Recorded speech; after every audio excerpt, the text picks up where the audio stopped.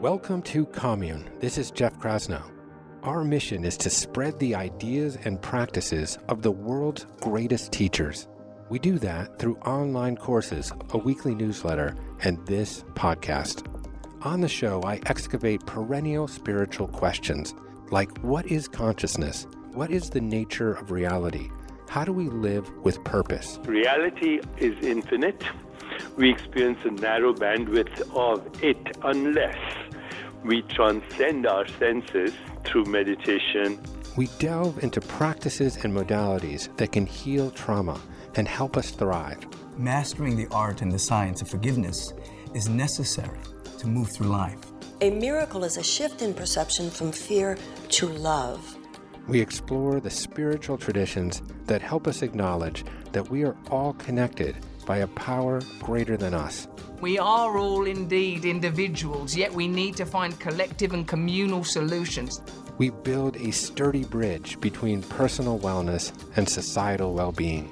It's only when you get people who are pursuing their dreams, living their truth, and feeling good that we can actually move the needle of society forward. To learn about our courses, our community, and everything we do, visit us at onecommune.com.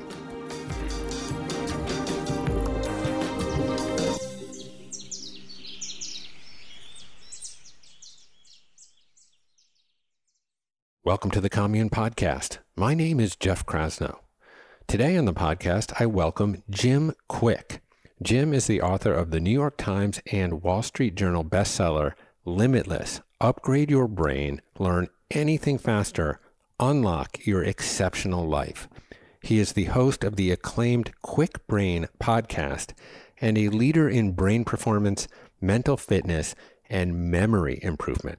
After a childhood brain injury left him with learning challenges, Jim created strategies to dramatically enhance his cognitive performance. He has since dedicated his life to helping others unleash their true genius and brain power. In our conversation, Jim and I discuss how to optimize learning at any age, how to use breathwork to find the sweet spot between alertness and focus, and how sleep impacts performance. We delineate the difference between passion and purpose and how to leverage them to avoid burnout and increase personal fulfillment. Jim illuminates the mind-body connection and the significance of asking the right questions because, as he puts it, what we repeatedly do is what we get good at. Now, if you're interested in programs on healing and recovery with teachers like Dr. Mark Hyman and Dr. James Gordon on topics such as brain health, personal development, and recovery and addiction, well, you can sign up for 14 days of free all access to Commune's entire course library. This includes more than 100 courses on health, personal growth, and social impact. Just go to onecommune.com/trial. And please support this podcast by subscribing and leaving a review on your favorite podcatcher. Now, as you will soon hear, Jim's story serves as an example of how we can transform struggle into strength. So without further delay, I present to you Jim Kwik.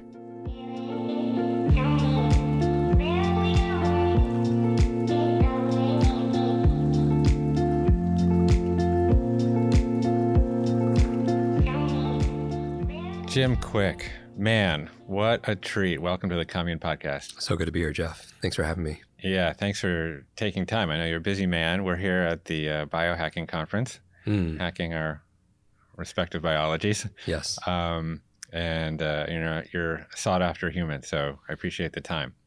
I'm very excited about this conversation, and thank you everybody who's tuning in. So I can't imagine a better person to talk to about optimizing learning and neuroplasticity in general, because the number one question I get about learning from people in my audience is it too late to learn in midlife?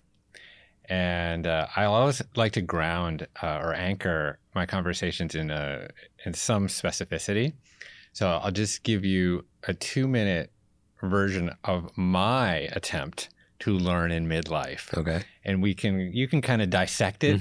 Tell me what I'm doing wrong. Tell me how I can optimize it. We can get geeky about certain protocols we can do around eliciting particular neurotransmitters that might optimize learning, or certain kinds of habits, etc.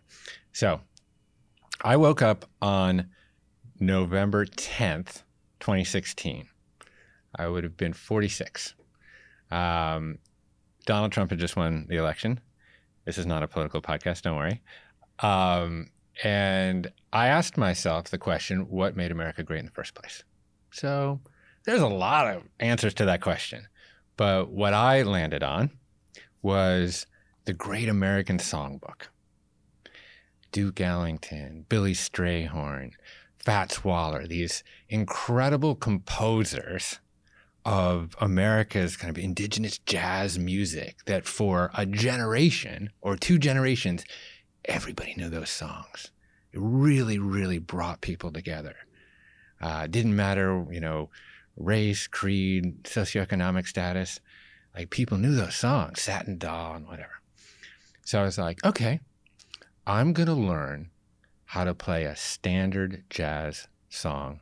I'm going to learn one every week on the piano with no training. But I knew the songs, like they had been in my upbringing. My dad was playing them and stuff. So I sat down at the piano that first week. I was really bad. I was awful at it.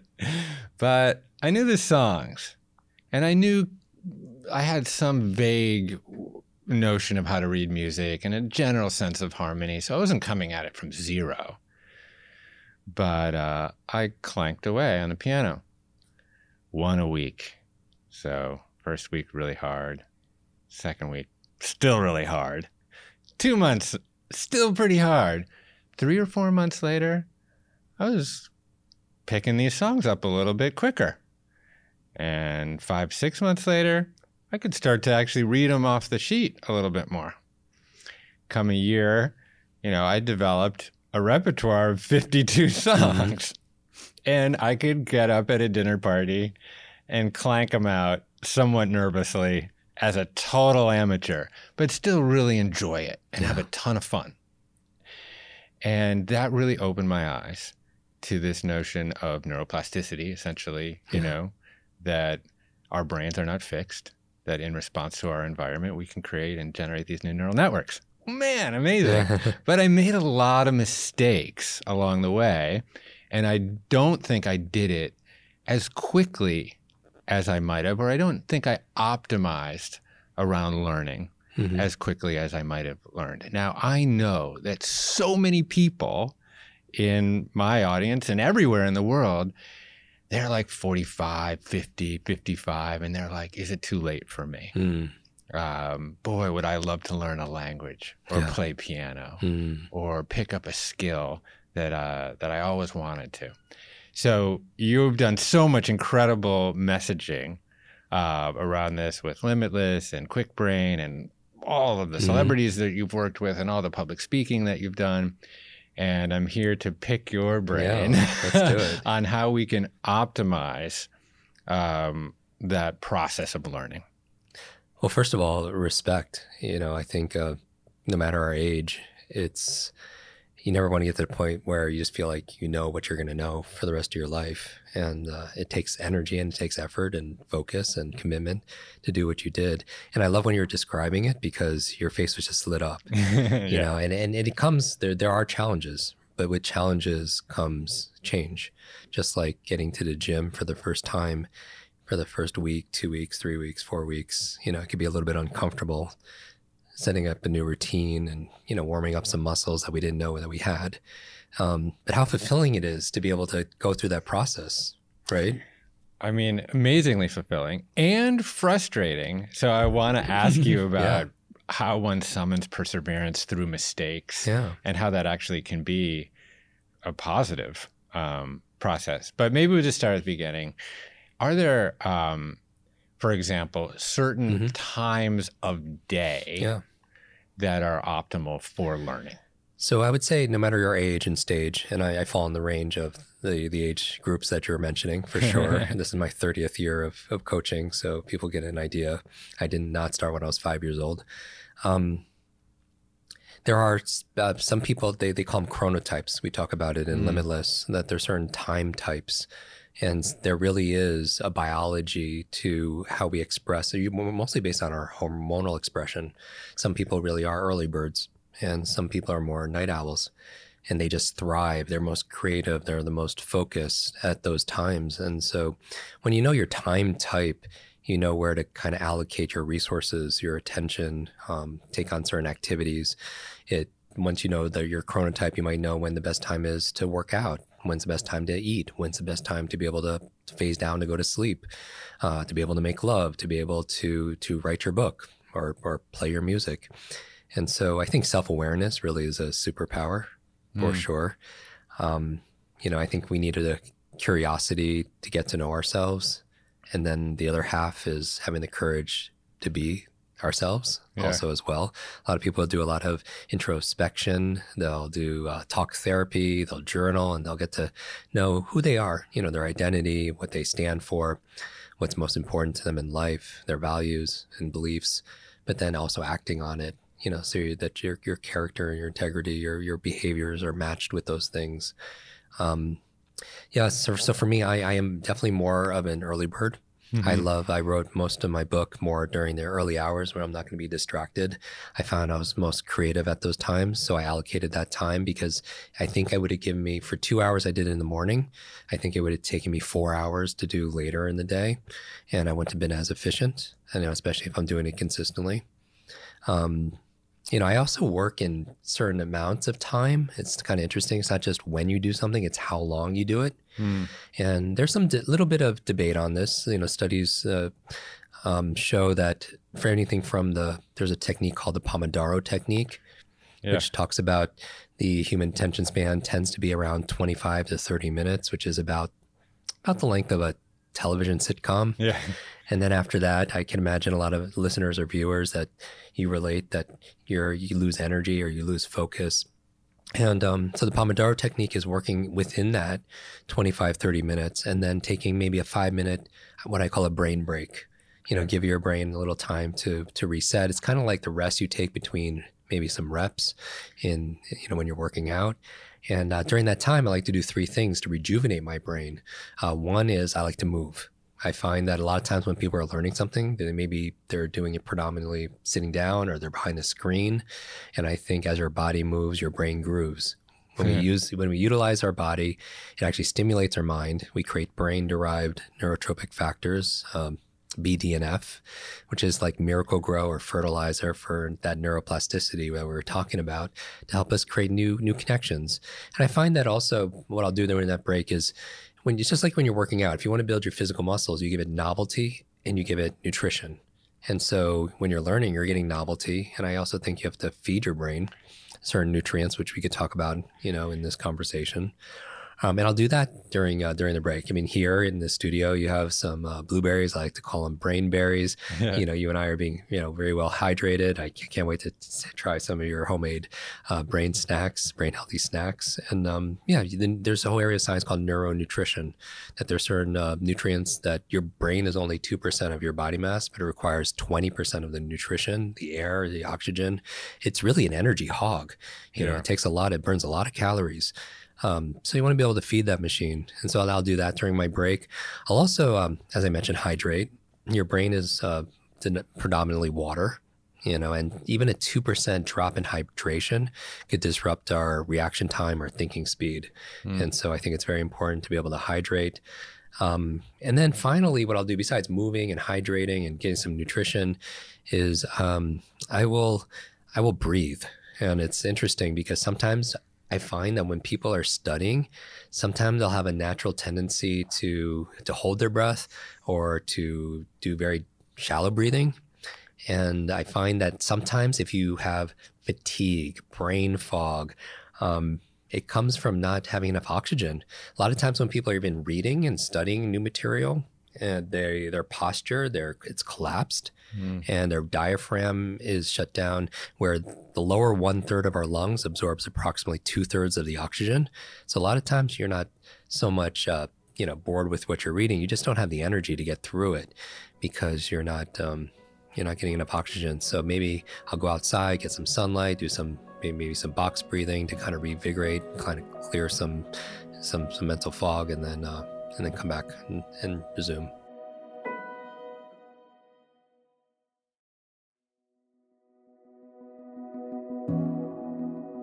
Well, you mentioned breath work, so it's really interesting because the breath is this kind of avenue that we can consciously leverage into our subconscious, into the autonomic nervous system, such that we can influence our sympathetic or parasympathetic state, depending on kind of what we need at that time.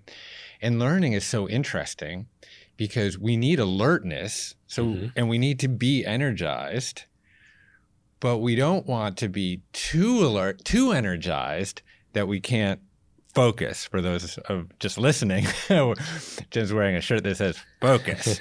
So it's this really interesting balance of alertness and focus. Yeah. And those are obviously concomitant with various neurotransmitters like epinephrine or adrenaline, which, you can stimulate through certain kinds of breath work, more like a Wim Hof breath or something like that. But then if you need focus, maybe you want to do more of like a box breath or more, Andrew Weil has that, I think it's like 4-7-8 or something like that. 4-7-8. Where you're moving more to your parasympathetic, you're more stimulating acetylcholine or these kind of neurotransmitters that help focus. So there's this really beautiful, interesting balance. And when you understand the mechanisms of your physiology, you can begin to like leverage these different breath techniques. It's really cool. Very much so. And I love that, the way you put it, because it's almost like a harmony. It's almost a biochemical symphony. Yeah. And so there's a science to it, but there's definitely an art to it also as well. That's very personal for each individual, and how we get there is different for each of us. And you're right, the certain breathing. Sometimes I'll even play around and do some nasal breathing, with your thumb and your ring finger, and I'll breathe in through one nostril and out, and then I'll switch. So it's really, there's an art to it. Sometimes learning, just like life, is a little bit messy. Yeah. I'm not the kind of person who wants to monitor while I do have certain wearables and, certain metrics that I keep track of, I don't want to be doing it, moment to moment, but it's so wonderful when we could fall in love with our own nervous system, when we could fall in love with, I'm always seen pointing to my brain or wearing shirts with the brain on it, just to remind people that, what you see, you take care of. You see your hair, you see your clothing, you see your car, your skin, but we don't see the thing, that takes care of us, that in the kind of this master control center. And so, my message for everybody is really to, get to know your brain. It'll improve your self-esteem overnight because it's so magnificent, in my opinion. So your brain, you get to trust your brain, you get to love your brain, and mostly you get to use your brain. Using it to do magical things, like to be able to learn. I mean, that's really our superpower, our ability to adapt, to add new knowledge, skills, and abilities. Everybody has a to-do list. I'm a very big encourager of some, people starting a to-learn list. Because there's this time and where we could novelty. I know when people say that somebody told me outside they're just at this event, they're bored. I'm like, how can you be bored? Like, there's so much to be interested in, even outside of this event, just to kind of stimulate us. Yeah. So most people are familiar with circadian cycles, which is 24 hours. Yeah, it means about a day, I think, literally. And that I've mostly heard chronotype. You brought up chronotype. I mostly associate that anyways with sleep patterns. I think we have a friend, Michael Bruce, who talks about chronotypes, and he has this chronotype test, etc. But inside circadian rhythms, so these smaller cycles called ultradian rhythms. These 90-minute cycles. Yeah, exactly. Do you find that interval or duration of time to be a pretty good duration for a learning session? It does work for me. I find that our focus and our ability to keep our attention can grow and expand with practice. And one of the benefits of doing mindfulness training or some form of meditation, I like to bring mindfulness into everything that I do, because I feel like that's a practice that is not reserved just for, certain activities. We could bring it into, when we're communicating with someone at this moment, when we're reading, when we're eating. So many people it's not just what you eat, it's when you eat and also how you eat. Some people they're watching that, they're doing other things. And if this is your time where you're supposed to rest and digest, but you're watching, this crazy drama, whatever kind of play out, or you're on social media, I feel like we're not even tasting our food. Well, yeah, or properly absorbing it. So I have 3 teenage daughters. God help me. Jim, I need some counsel, man. Oh my goodness. I need a cabin too. Actually, I did build a cabin for that express purpose, but that's another story. We'll talk about that. But, sometimes I see them eating while they're staring at their phone. And of course, we have a practice when we gather as a family, which is our kind of strange form of grace. We have a ritual. It's called Rosebud Thorn. So we go around the table before we eat, and we all share what our rose, our bud, and our thorn of the day or of the week was. And it's a really wonderful way for me to reconnect with my kids and my wife and to share. And oftentimes it's very vulnerable, and but really what it is we move from any sympathetic state that we might be in to a parasympathetic state where our blood isn't pulsing out to our extremities, right? But it's actually focused in around the gut and around digestion. So when we actually consume the food, there's the energy to properly absorb that food in our small intestine. And I think about, there's this old adage, you are what you eat. But really, it's like you are what you can absorb, right? I have to ask this because I know some listeners that are like me. I need to know more about Rosebud Thorn. Okay, yeah.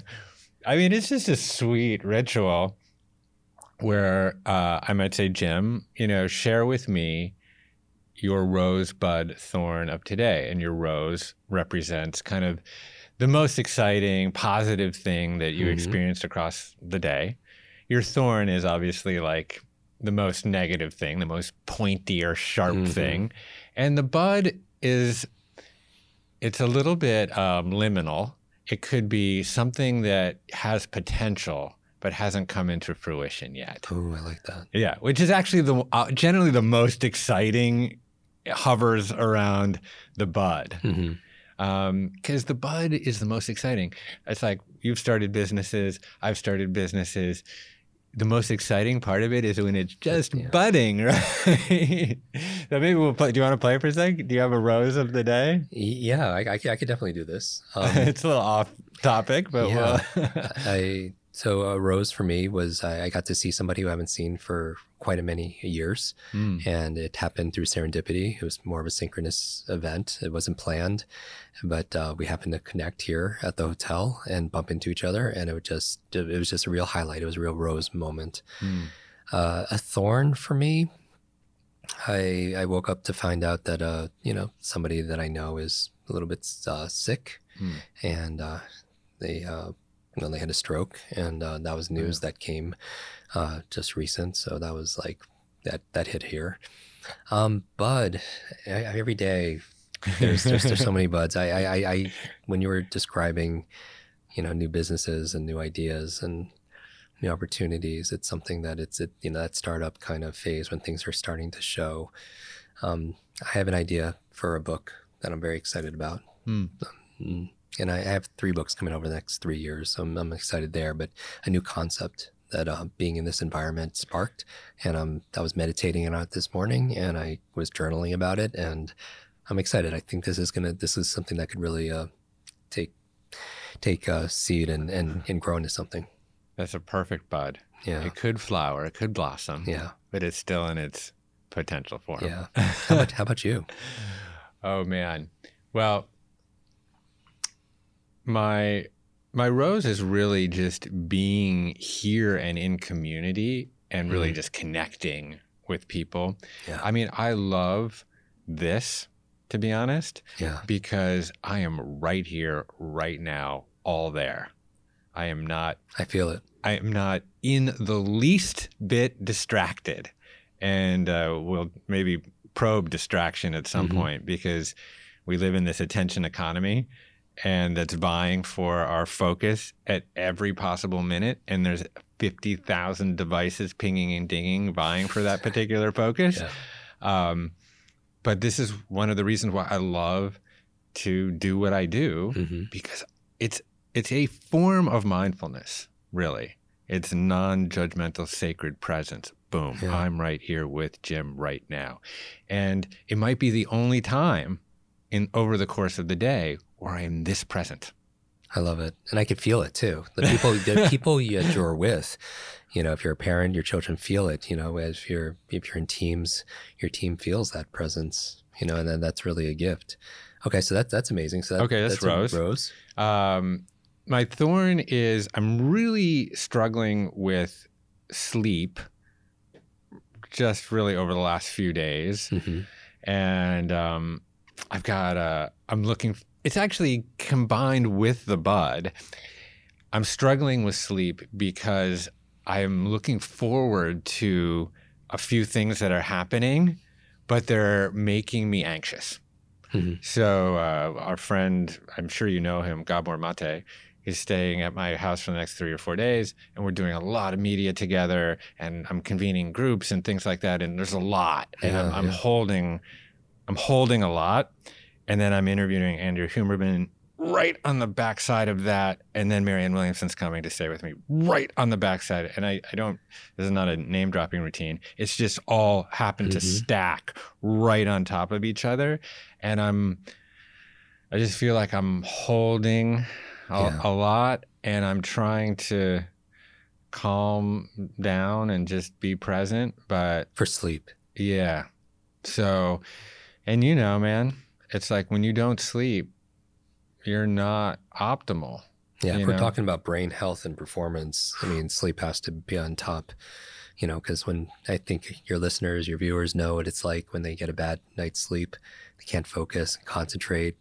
Our temperament has changed, how we relate to people, how we relate to situations and problems, our ability to be creative and have some mental energy and remember things. Yeah. Well, maybe you could talk about that around sleep and the consolidation of learning. And it might not just be sleep. It could also maybe be like deep rest. Absolutely. It could be non-sleep deep rest. It would be one of those things where when we do rest and we slow down, we get speed up in other ways because our brain doesn't shut off when we sleep. It actually is doing certain activities. It's in some ways it's actually more active. It's potentially has the ability to clear out plaque. When you're sleeping, the sewage system kind of kicks in. It has the ability to obviously repair and restore. That deep sleep is kind of like reparative to the body, and REM sleep is a little bit more reparative to the mind. But you also consolidate short to long-term memory during this time. And so if people suffering from long-term memory issues, or they can't retain information for longer periods of time, maybe look into sleep. I highly recommend, if people don't feel, and you don't have to, I don't know many people wake up totally energized and jumping out of bed. But if you feel like your sleep is not where it should be, I do recommend a sleep test. It changed my life. I don't share this very open a lot, but I had very severe sleep challenges for about 5 years. I slept 90 minutes a night, 90, very interrupted, not even one stretch of time. For how long? For 5 years. From 2008, 2009, for about 5 years. Wow. It was tough. I got diagnosed with severe sleep apnea. So I would stop breathing about 230, 240 times a night. Each time is an episode of at least 10 seconds. So I would stop breathing. So I would wake up suffocating, right? If anyone knows anybody who has sleep apnea. Yeah. And it's usually presenting issues is for if you're overweight, maybe you have more around the neck area and it's obstructing your airflow. But it wasn't my issue. It's more genetic. I found out after I was tested with the help of Dr. Michael Bruce, tested my parents, tested my siblings. We all have sleep apnea. I'm the most severe in the family. I would wake up a good 12 to 14 times a night, and full wake ups, not even just, dust on your Oura ring or something. I would be up. I try CPAPs, dental devices, have had all kinds of procedures. With the help of Michael Bruce, we found a doctor at UCLA had a throat there, and they did a UPPP surgical procedure where they removed my uvula, soft palate, tonsils, which is having your tonsils out when you're a kid is one thing, but as an adult, it was very, very painful. And my sleep improved. It improved, went up from 90 minutes to about 4.5 hours, which doesn't sound like a lot, but it's dramatic going from 90 minutes. And then from there, once I addressed the presenting challenge, part of it also was I grew up with a traumatic brain injury. I've had actually 3 of them as a child. I had learning difficulties, so I would have to work harder than all the other kids. So very early on, I developed habits of going to bed late or pulling all-nighters just to keep up with everybody else. I started my career at age 18, so I was traveling a lot after I learned all these skills and methodologies. I could be on 3 continents in 1 week. So then as an adult, I spent my life 240 days out of the year on the road, jet lag, time zones, sleeping in foreign environments, right, in the hotels, and I'm not on my sleep sanctuary or my rituals. So that compounded in these issues and that I just eventually was able to recover. And my sleep is not perfect by any stretch, but I know what it feels like. And I would offer this to the listeners. My 2 biggest challenges growing up were learning, and because of it, I was very shy and I never knew the answers. It took me 3 years longer to learn how to read. I was teased a lot, called the boy with the broken brain. I was labeled. Kind of traumatic just to even talk about this. Like, I get a little emotional about it. But and I never had the answer. So my superpower growing up was shrinking down, was being invisible. Like I would sit behind the tall kids because I never knew the answer. And that's where I had this kind of almost stage fright, and everyone has a little bit of a fear of public speaking, but mine was like a massive phobia where if I was asked to speak in front, my heart would be beating out of my chest. I couldn't breathe. I would have like a phobic response. So I didn't want to be seen or heard. Or maybe I did deep down, right? But, as that child, I didn't. Yeah, you had a defense mechanism on it. And it's kind of interesting, right? My 2 biggest challenges were learning and public speaking. Well, and what do I do? Check the box on a couple of those. Right. And so all I do each day is I public speak on this thing, called learning. And, but going back to what I do believe is in every disadvantage, there is an advantage, right? That through struggles, we gain strength. And so I think there's a gift in that, right? Certainly gifts have come out of my struggles. And for my sleep, that was going on for most of my adult life, where as a kid, I was having my learning challenges. My adult life, I was having all these sleep challenges. And I was saying, where's the gift in this, right? I'm like, this is really aggravating because, just going a week without a good sleep really could affect people, right? That's how they torture people. They keep them awake. Oh. But even a night, you measure like insulin sensitivity or immune system functionality. I think even with vaccine efficacy, if I saw a study around, people that got a good night's sleep versus people that didn't. And vaccine efficacy was directly correlated to sleep. And that could be just 1 night's sleep. It's crazy. Oh, it's the equivalent of, driving drunk. It's equivalent of, that chronic stress could shrink your brain, and you're not getting the reparative, restorative, benefits of sleep. And, and it impairs every biological function. Yeah. Without a doubt. And so it's one of those things where when we're talking about sleep, it's something that I dedicated a whole chapter of the book there in the book because it's so important, and to prioritize that everybody has an alarm clock to maybe wake up. Most people do, but I think it's important to have an alarm to go to sleep, and to stay on a schedule. To the two markers for, as hunter-gatherers, we would know it's time to sleep because the environment would change. Specifically, there would be a dip in temperature, a dip in lighting, but we don't get that in modern day, homes. We can maintain a thermostat temperature. We don't, we could be on our screens or have overhead lights that could, fool our mind into thinking it's still daytime and we're not, producing the melatonin to help us to be able to relax and phase into that kind of sleep mode. And so I'm very passionate about this subject. Obviously, I found out the gift out of my struggles were two things.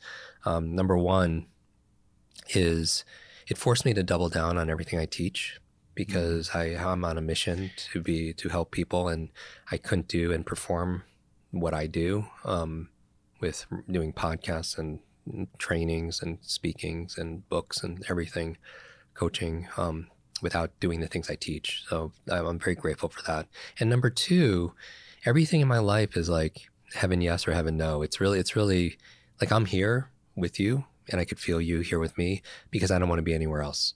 Like that because I wouldn't have said yes to this. Like when I got the invitation to come on your show for this event, I was like, yes. It wasn't even like I did discuss with my team, because I just, if I feel aligned, because when you aren't sleeping, you feel you have a limited amount of time, attention, energy, focus, and you're very selective in terms of what you agree to, and my commitments are everything. And so I think a lot of people are burnt out because they're saying yes way too much.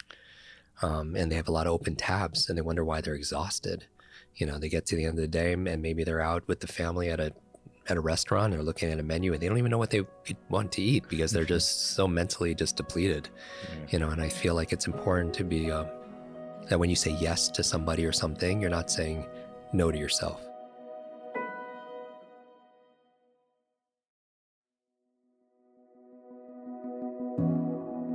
Yeah, I think that's interesting.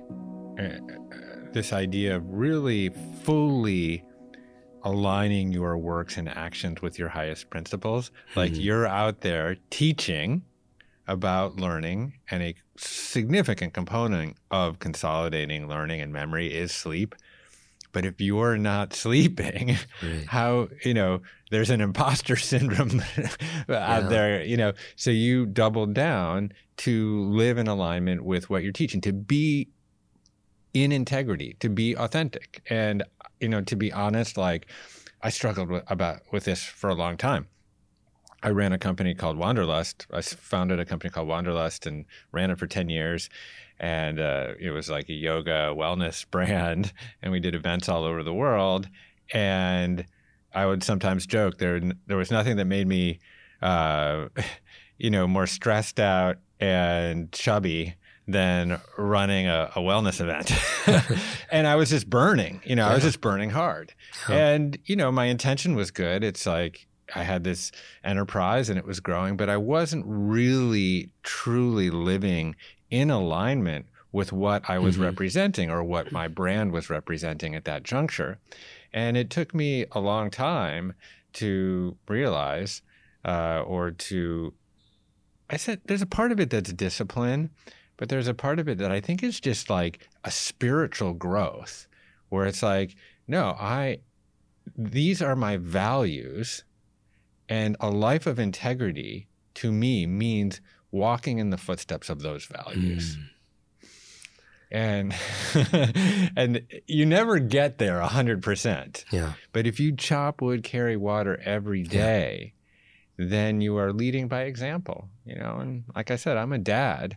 They never listened to me, but they never failed to imitate me. So I better walk I better set a good example for them to walk in. I love what you said. Certain things are through hard work and grit and hustle, certain things are attainable, but I don't think they're sustainable over time. And so if you're persistent, yes, you could achieve it. And you've achieved a lot because I participated in some of those experiences that you created, and I'm grateful for it. And so it's, if you're persistent, you could achieve it, but if you're consistent, you could keep it. And what I mean by that is sometimes we're burnt out, not because we're doing too much. sometimes we're burnt out because we're doing too little of the things that make us feel alive, right? And I think I saw this quote on integrity that in the spirit of what you're saying is, and I don't know who to attribute it to, I just saw it like out and about. It said, integrity is measured by the distance between someone's lips and their life. Integrity is measured by the distance between somebody's lips and their life in terms of their talk and their walk, right? And man, if I could drop this mic, I would, but then the podcast would be over. I'll do that. But I love what you're saying, and I think for me, when you find your bliss, you find your passion. Passion for me is what I when I was writing about it. For me, passion is functionally, I found a definition for me is like passion is what lights me up. And there are many things that light me up. So I'm not limited to having one passion. Purpose, on the other hand, because these words tend to be used interchangeably sometimes, purpose is how I use my passion to light somebody else up. Yeah. So learning is a passion of mine. It wasn't always, because I wasn't good at it, until about age 18 when I discovered these methods and this research. But learning is my passion, so it lights me up. Teaching people how to learn is my purpose, and that allows me to light other people up. That was one of my favorite bits in the book, the delineation between those two and the marriage of them. Yeah, they're definitely connected. Yeah. I mean, I think there is some self-inventory, some inquiry involved in passion. Mm-hmm. And some people just know. Yeah. I'm very jealous of those people that are just likewise. Like, my daughters, 2 of them are like dancers. All they want to do is dance. They're dancing 6 hours a day. And it lights them up. And it just lights them up. And man, I don't want to digress too much, but I'll tell you this story. It's very brief. My wife was out of town and I was dadding, and there's a lot of logistics. My daughter was at dance, my middle daughter, Lali Undine. And I came to pick her up, and I was a little bit late, to be candid. All the other dutiful moms and dads were there on time. But my daughter was there in the studio by herself. And she was dancing alone. And, dance, I think it's a marketing technique of dance studios. They always put a big plate glass window, on the outside so you can see in. So she didn't see me. And I was kind of rushing to pick her up. And then I just stopped for a moment. And I saw her there. And she was dancing as if she had no audience. And it was a yoking of action and intention that was pure flow. It was just so beautiful. She was lost, but found, Yeah. And I was lost in her lostness. And this yoking of action and intention is really what we seek. And this is, if you're cultivating that superpower where time, and you find that experience where time just flits away, then you know that you're there. It's special. It's so special. And to witness it in someone else is almost just as special, especially as a father. And even witnessing you explaining, like I just took, when you were explaining it, you might have seen me like I got these goosebumps. I call them truth bumps. But it's one of those things where it's so raw and it's so real. Yeah. When your head and your heart and your hands are aligned and they're expressing themselves, and you're in that state of flow where you lose your sense of self, you lose track of time, and things almost seem like it's effortless. We've done, I'm sure a lot of your listeners are familiar with the research done on flow states, but it's like you're just in that zone and you're in your element, and it's a beautiful, very healing place to be. It is incredibly healing in the sense that you are whole when you're there. And it requires one to to cordon off, to cubbyhole distraction. And distraction is, I think, one of sort of the most invidious, kind of pernicious parts of modern culture, because it prohibits us from cultivating this long wave kind of thinking that is so central to both creativity, but also problem solving, to cooperation. So how would you counsel people to deal with distraction? And you mentioned it earlier, especially, as the years go on with technology, there just seems like there's more rings and pings and dings, app notifications, social media alerts, like and shares and comments, and more cat videos, and we're just bombarded, and there's so much noise, and it's really sometimes hard to distinguish and really focus on that signal, the thing that's most important. Well, it's been my experience that the human brain is more of a deletion device than anything. It's trying to keep a lot of noise and information out. Because if we let everything in, we would be completely overwhelmed. And what we let in, it's interesting, are the things that, how do we determine what to pay attention to put our kind of spotlight on at any given time? I think part of it is engaging that part of our nervous system, that reticular activating system, RAS, as it's often abbreviated, that RAS, where it determines what's important, what do you allow to filter in. For example, your name. I know for a fact at busy events like this, if you heard, your name shouted out, or somebody who's listening heard you heard your respective name out when you're out and about, you would pause, because you've trained your nervous system to pay attention to certain things. Also, things you have questions about, things that you value. It's one of those things where I remember years and years ago, my sister would send me emails and postcards of a very specific type of dog. It was a pug dog, right? Smushy faces, fawn dogs. And I didn't know, my question was like, why does she keep sending me these photos, these images? And I realized that, she had a birthday coming up, right?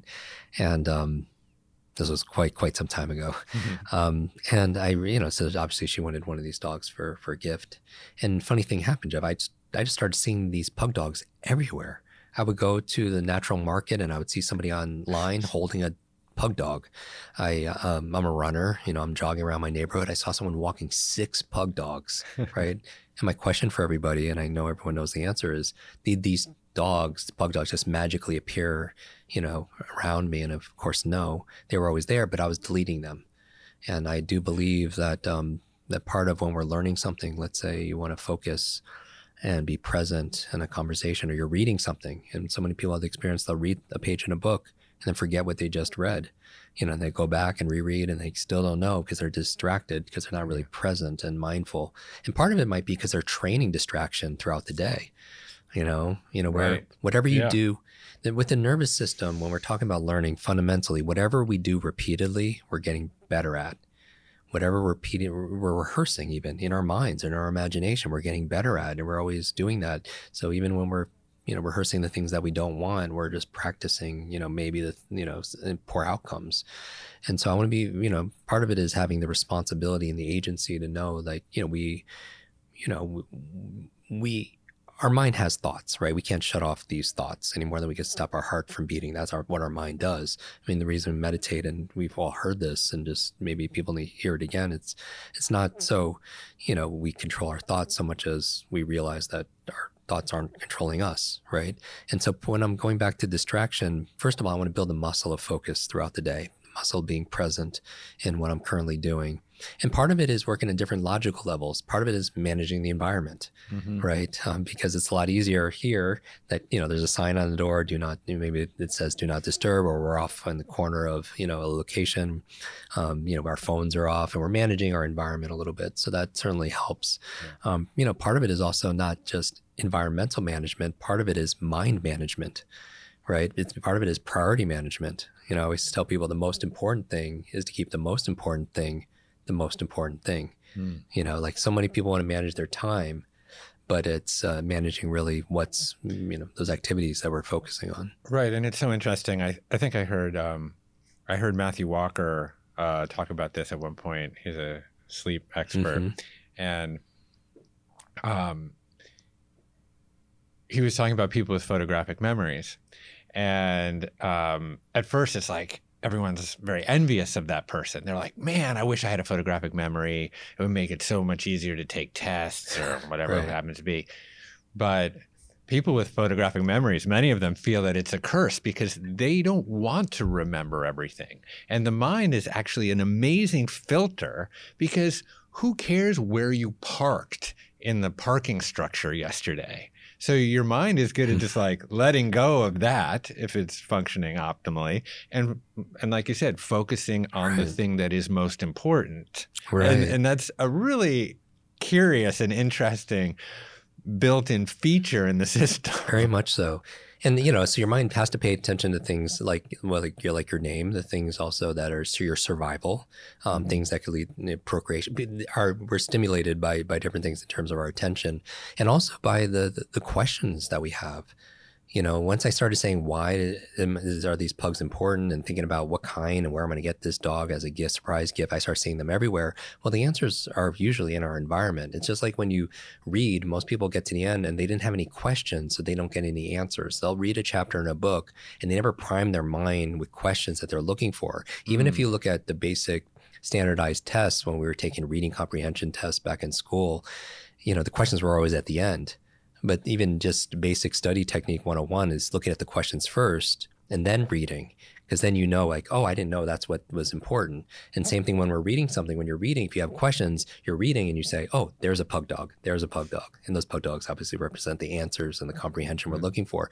I have this idea that our technique that I called it, a dominant question, where we have anywhere from 50, 60, 70,000 thoughts a day. And a lot of those thoughts come in the form of questions that we're asking ourselves as we think. But some questions we ask more than any other question. And whatever you ask, you're going to start seeing those pug dogs, answers. And so if we're asking, why am I not enough? Why can't I ever learn this? Why do I have a horrible memory? You're not going to get very empowering answers, because you start getting those, like, oh, it's because I'm not nerd, and you come up with these scripts and stories that keep us limited as opposed to limitless. As opposed to asking questions like, how can I make the most of this moment? How do I bring more magic into this conversation? How would I make this even more memorable and enjoyable? How can I learn this and this instrument, this language, and enjoy the process, right? How do I make this better? And those questions will lead to different answers, because we'll take control of our focus. And then there's distractions of, obviously nobody is focused all the time, nor do you want to be focused all the time. Just like I don't want to remember, as you were saying, it's for the same reason I don't want to remember everything. Forgetting is an art too. There are certain things in my life, certainly I want to be able to forget. And there's certain things I don't want to be focused all the time either, because when you phase back, right, and you're not myopic, and you're not focused, you're allowed to see, everything in your peripheral vision, and you get to relax. You get to realize, hey, I'm safe. There are even techniques, moving holding this pencil in front of you, as I'm just illustrating, or your finger, and just looking forward, but following it with your eyes to the left and to the right, and just focusing it in front and just relaxing it, and see how much of the field you could take in. And then you could, before you do that exercise, you could do an exercise like trying to touch your toes and see how far you get. And there'll be a marked difference for most people after they do this exercise of just relax, like looking at the pencil or the finger in front of them and just trying to see off to the left and to the right. And they're like, oh, and maybe it's because your body feels safe. Like, I've taken more of a 180-degree look at the environment. I know there are no saber-toothed tigers coming after me. And then you try to touch your toes, and there'll be a marked difference in terms of how much further you could go, because you just feel more relaxed. That's and so then you're holding less stress in your body. And so it's amazing, this mind-body connection. I find it absolutely fascinating. Yeah, it's a topic that just keeps giving. In fact, the more light you bring to it, the bigger the darkness gets, the more you realize you don't know.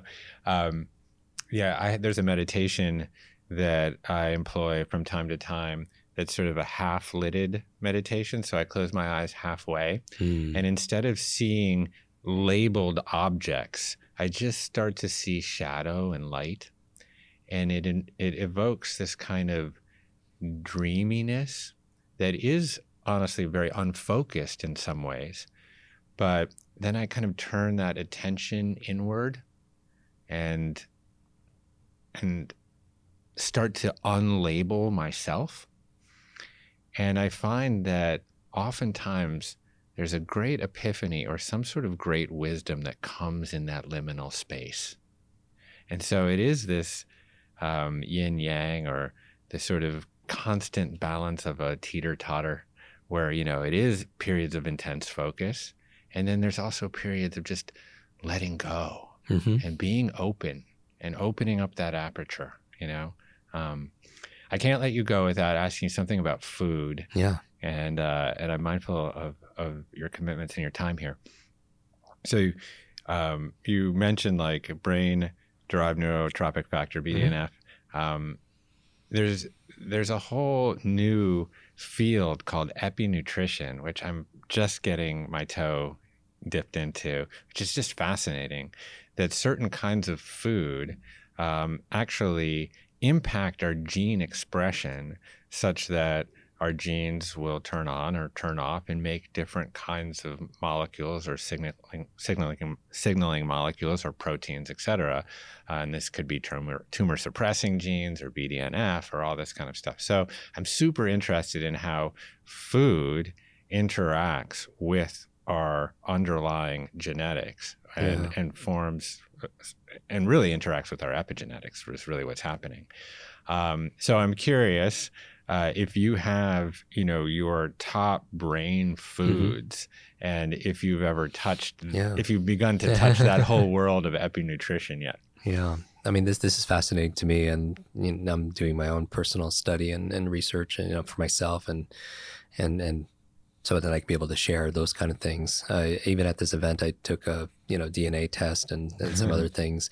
You know, for genetic, I lost my grandmother when I was going through my learning difficulties at 5, 6, 7 after my brain injury. I lost my grandmother who took care of me to Alzheimer's, and you know, so we donated most of the proceeds to my book to Alzheimer's Research for Women, because women are twice as likely to experience Alzheimer's than men. It's interesting because most of the research is done on male brains and treatments on male brains. And so I'm very passionate about that. And, you know, the exciting work coming out. You know, I heard this metaphor when it comes to Alzheimer's that, you know, genetics is something that our genetics loads the gun, but our environment and our lifestyle really is, you know, pulls the trigger. Yeah. Right. And so epigenetics, in terms of how our genes express itself based on our environment and our personal experience and how we interpret that experience. Food for me is data, right? Food is, you know, we are what we eat, you know, literally, or we are what we absorb. I like that. And it's information, right? Yeah. It's information that we're taking in. We know that there are certain foods that actually create a hormetic response. Maybe some foods have some natural defense system that actually could make you more, anti-fragile. I think that's a term that's being used more. Kind of like cold therapy and hot therapy, and those are things I definitely indulge in every single day. Almost because I feel like it builds my resilience, and I think it's important to get ourselves to do difficult things. That if we just do the easy things in life, sometimes life gets hard. But if we do, some hard things in life, chop wood, carry water, then life gets easier. And so I feel like I want to be strong in that area, and food could do that also. But going back, some of my favorite brain foods that I talk about in our podcast or the book, avocados, the monounsaturated fat. I love blueberries, and I'm going to grab some a handful on the way out. They're full of antioxidants, and part of it is just protecting our brains, right, from oxidative stress. Broccoli, olive oil is one of my favorite, to put into salads, balsamic vinegar, whatever, and just I don't so much do count calories as I do count colors. And that's kind of like more my mind. I think things could be nutritious and also be made delicious. And the easiest way to follow through on something is to make it easy for yourself, even controlling our environment. Like I have a glass of water by my nightstand, so I make sure I stay hydrated first thing in the morning, or I keep my phone away from my bed so I don't grab it first thing in the morning. So I'm distracted, and I, rewire my brain to be reactive and distracted first thing in the morning. I don't want to do that. And, willpower only take you, so far. And I think just having it in my bathroom just makes it a lot easier. And more convenient. I think in life you want to make the things that are good for you easier, and the things that are not so good for you, make it more difficult to do those things, including for your kids. So olive oil is great food. If someone's diet allows it, and I know everyone's bio-individual, you could have a microbiome test done, see food sensitivity, because everyone has a different biology. Eggs for some people, is the choline in eggs. This could be good for cognitive health. Green leafy vegetables. For people who eat fish, your brain is mostly fat. So you hear about, wild salmon, sardines. Turmeric is one of my fun ones. I like turmeric. Yeah. I'll add it with some almond milk, maybe a little pepper, maybe a dose of honey. Make a little golden milk. It's anti-inflammatory. Walnuts, great. That's my secret. Yeah. Superpower or super food is walnuts. My kids tease me because they find little bags of walnuts all over the house. Do you plant them there? Or? No, they just kind of end up in different places because I have so many different ones. It's interesting. Walnuts look like brains. They do look like brains. I don't know if there's no science behind it, but it's definitely a good memory aid to remind you that, hey, the heart looks like, has 4 chambers, and, it's supposed to be good for the, the human heart, but more a memory aid. Dark chocolate in moderation is good for it. Generally what's good, dark chocolate, not high sugar or milk chocolate, but dark chocolate, what generally is good for our mood tends to be good for our mind. Also as well. And I could take a lot of these ingredients and throw it into, a blender or something and make a little smoothie. Probably not the fish or the eggs, but the avocado, certainly the green leafy vegetables, the blueberries, the little dark chocolate or cacao powder. I just want to make it nutritious and delicious. And so, there's certain foods that they're also anti-anxiety. They help reduce stress. As opposed to some foods that are on the other side that actually could encourage stress and distraction, like high sugar, right? Yeah. Processed food. I mean, we all, have had the experience of having junk food, and I don't think there's junk. There's junk and then there's food. It's two different things. But and we're in a food coma, and you're not going to study. You're not going to perform your best, on the keyboard or, learn that language, really well. So it's not so much, in school, I realized with, all the learning challenges I had, it's not how smart you are or how smart your kids are or how smart your team is.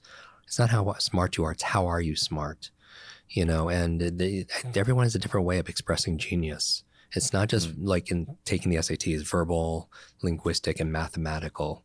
There's this spectrum. Even the work by Dr.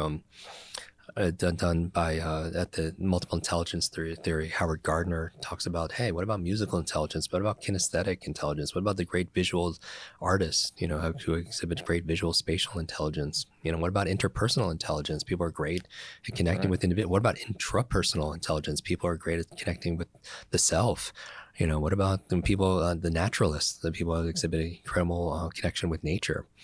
And the cosmos. And so there's my thing when it comes to intelligence, it's not something that's fixed, and there's not one way of exhibiting intelligence. There's a wide variety and buffet of it, and we can grow it. We've discovered more about the human brain, in the past 10 years and the previous 1,000 years combined, and now this information is out there. You mentioned, we were talking about Dr. Andrew Huberman, like all this great research coming out about the human nervous system and its vast potential.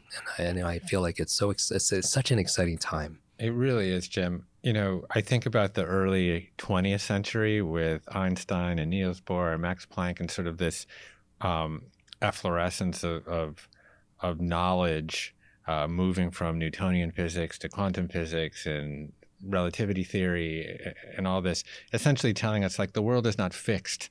It's dancing and it's vibrating. And at the most quantum level, energy is there's construction and destruction. And now we've moved kind of 100 years later. And I think about what this era is. And in a way, it's applying some of that same knowledge or those those same themes, but to human physiology, that epigenetics, neuroplasticity, the microbiome, all of these emerging fields of study are telling us that we are not fixed. Yeah. And it is such a fascinating and interesting time. And, the clinical research is always like having to keep up with, some of the thought leaders and some of the hypotheses that are getting put out there and, around longevity and biohacking and all this stuff that we're into. And it's really just, it's a tremendous amount of fun and it's very stimulating for one's curiosity. And if there's anything that I've learned, it's been to be comfortable in the discomfort of not understanding something right away. Yeah, please.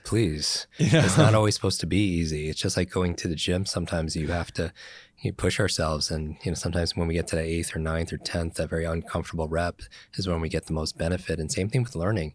Yeah. Even the weeks of practice to get a song right or to get, a language or whatever happens to be, that's an important part of the process. And as children, we did that more naturally. We did something that's like, if we want to learn how to walk, you wouldn't give up after falling 3 times. Yeah. Right. You could do it 300 times. And sometimes as adults, we're afraid of looking bad. We're afraid of making mistakes.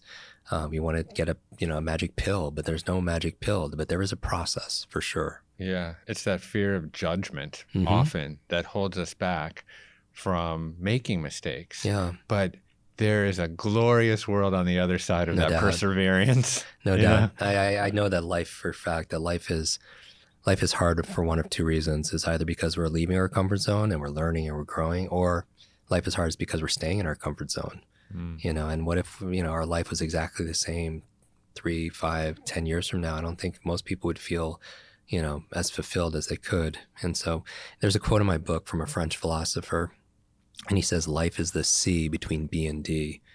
And B stands for birth, D stands for death, life C, choice. That every single day we have a choice in terms of where we're going to, and we're the sum total of all the choices we made, right? Who are we going to spend time with? What are we going to eat that day? Where are we going to live? All these things. And I would just say that we always wake up every single morning and we have a choice and we have a chance, So I think it's important to choose warmly and choose wisely.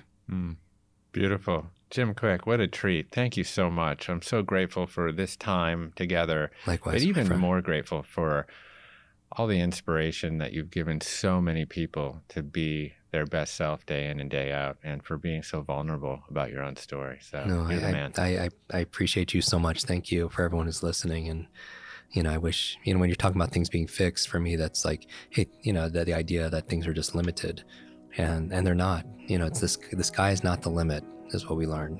Our minds are more the limit. But so many people are shrinking what's possible to fit their minds, when we should be maybe expanding our minds to fit all that's possible.